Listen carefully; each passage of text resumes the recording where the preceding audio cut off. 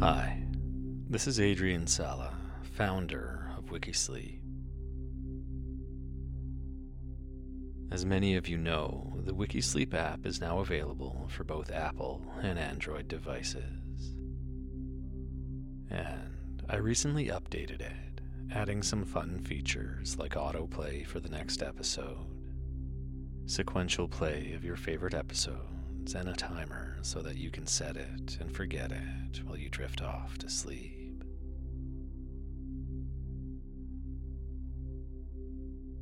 I wanted to mention that I am removing ads from the podcast because I know how disruptive they are.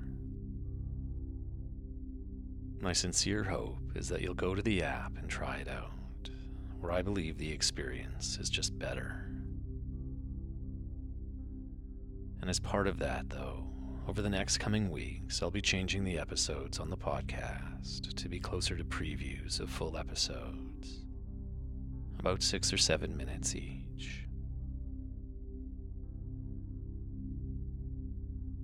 If you'd like to hear this and every other episode in its entirety, they're available on the app, and you can access that by visiting wikisleep.com. It's simple to download and get started, and there's a free trial so you can test it out at no cost today. Anyway, I encourage you to get the app, and in the meantime, I hope you get some rest and enjoy this episode.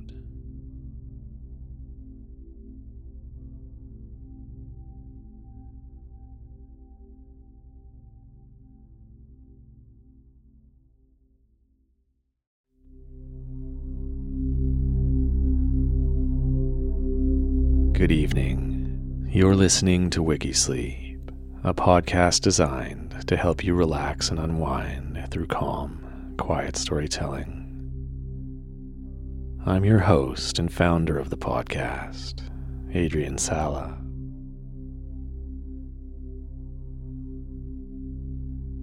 I'm really glad you've chosen this episode, and I hope you enjoy it. But I wanted to jump in quickly to let you know that the Wikisleep app is now available on the Apple App Store and the Google Play Store. If you head to wikisleep.com, there are quick links to download it so you can access this episode in full, ad-free, as well as more content and features.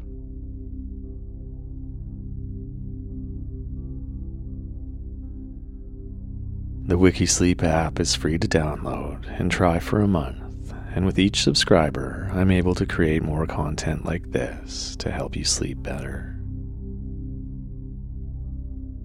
That's wikisleep.com.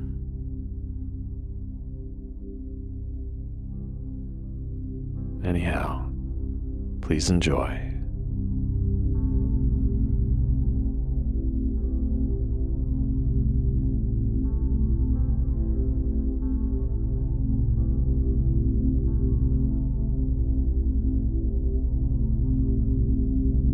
Good evening. I'm Britt Buntain, and tonight's story is of Paris and Oenone from the Greek myths of Thomas Bulfinch.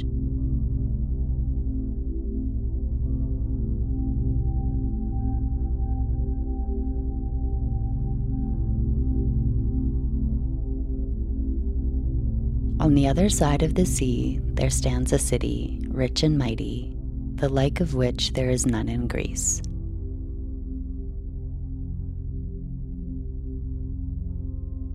The name of this city is Troy, although its inhabitants call it Ilios. There an old man, named Priam, rules over a happy and peace-loving people. He dwells in a great palace of polished marble on a hill overlooking the plain, and his granaries are stored with corn, and his flocks and herds are pastured on the hills and mountain slopes behind the city.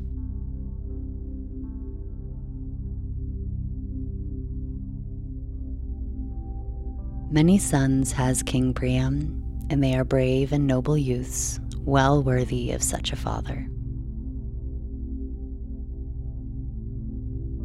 The eldest of these sons is Hector, who, the Trojans hope, will live to bring great honor to his native land.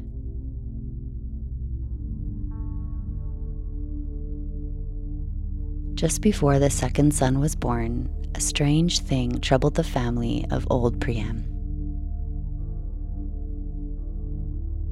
The queen dreamed that her babe had turned into a firebrand, which burned up the walls and the high towers of Troy, and left but smoldering ashes where once the proud city stood.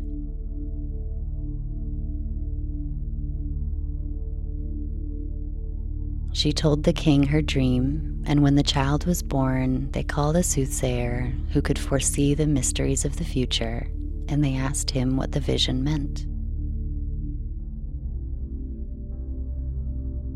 "It means," said he, "that this babe, if he lives, shall be a firebrand in Troy, and shall turn its walls and its high towers into heaps of smoldering ashes."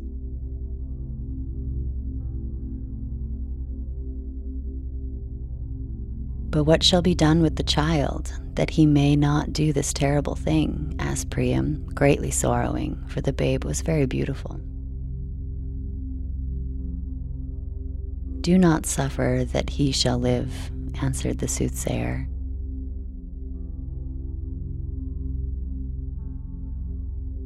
Priam, the gentlest and most kind-hearted of men, could not bear to harm the babe. So he called his master shepherd and bade him to take the helpless child into the thick woods which grow high up on the slopes of Mount Ida behind the city, and there to leave him alone.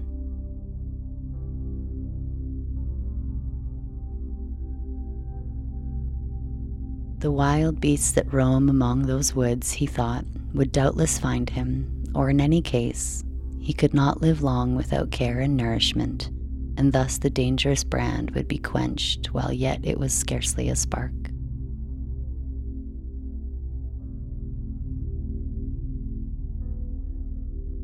The shepherd did as he was bidden, although it cost his heart many a sharp pang thus to deal barbarously with the innocent.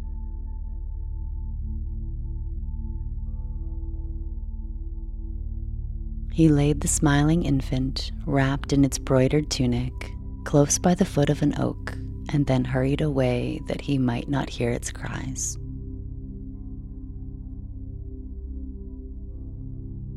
But the nymphs who haunt the woods and groves saw the babe and pitied its helplessness and cared for it so that it did not die.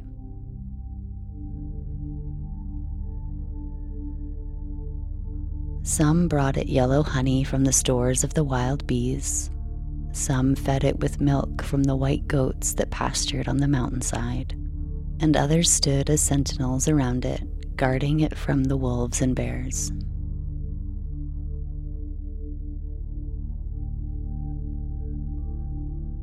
Thus 5 days passed, and then the shepherd, who could not forget the babe, came cautiously to the spot to see if, mayhap, even its broidered cloak had been spared by the beasts.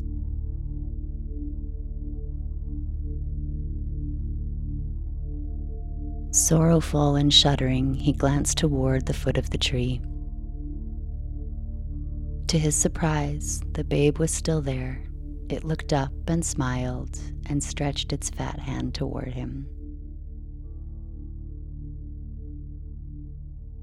The shepherd's heart would not let him turn away the second time. He took the child in his arms and carried it to his own humble home in the valley, where he cared for it and brought it up as his own son.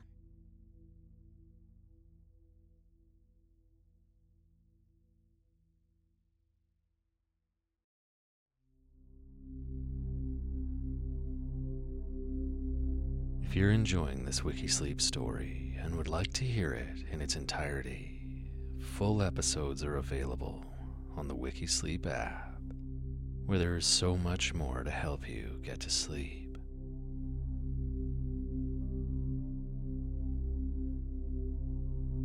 Simply visit the Apple App Store or Google Play Store and search WikiSleep. or visit wikisleep.com, where there are simple links to the app. Remember, we're not a regular sleep app. We're a cool sleep app. Affordable, fun, and endlessly interesting.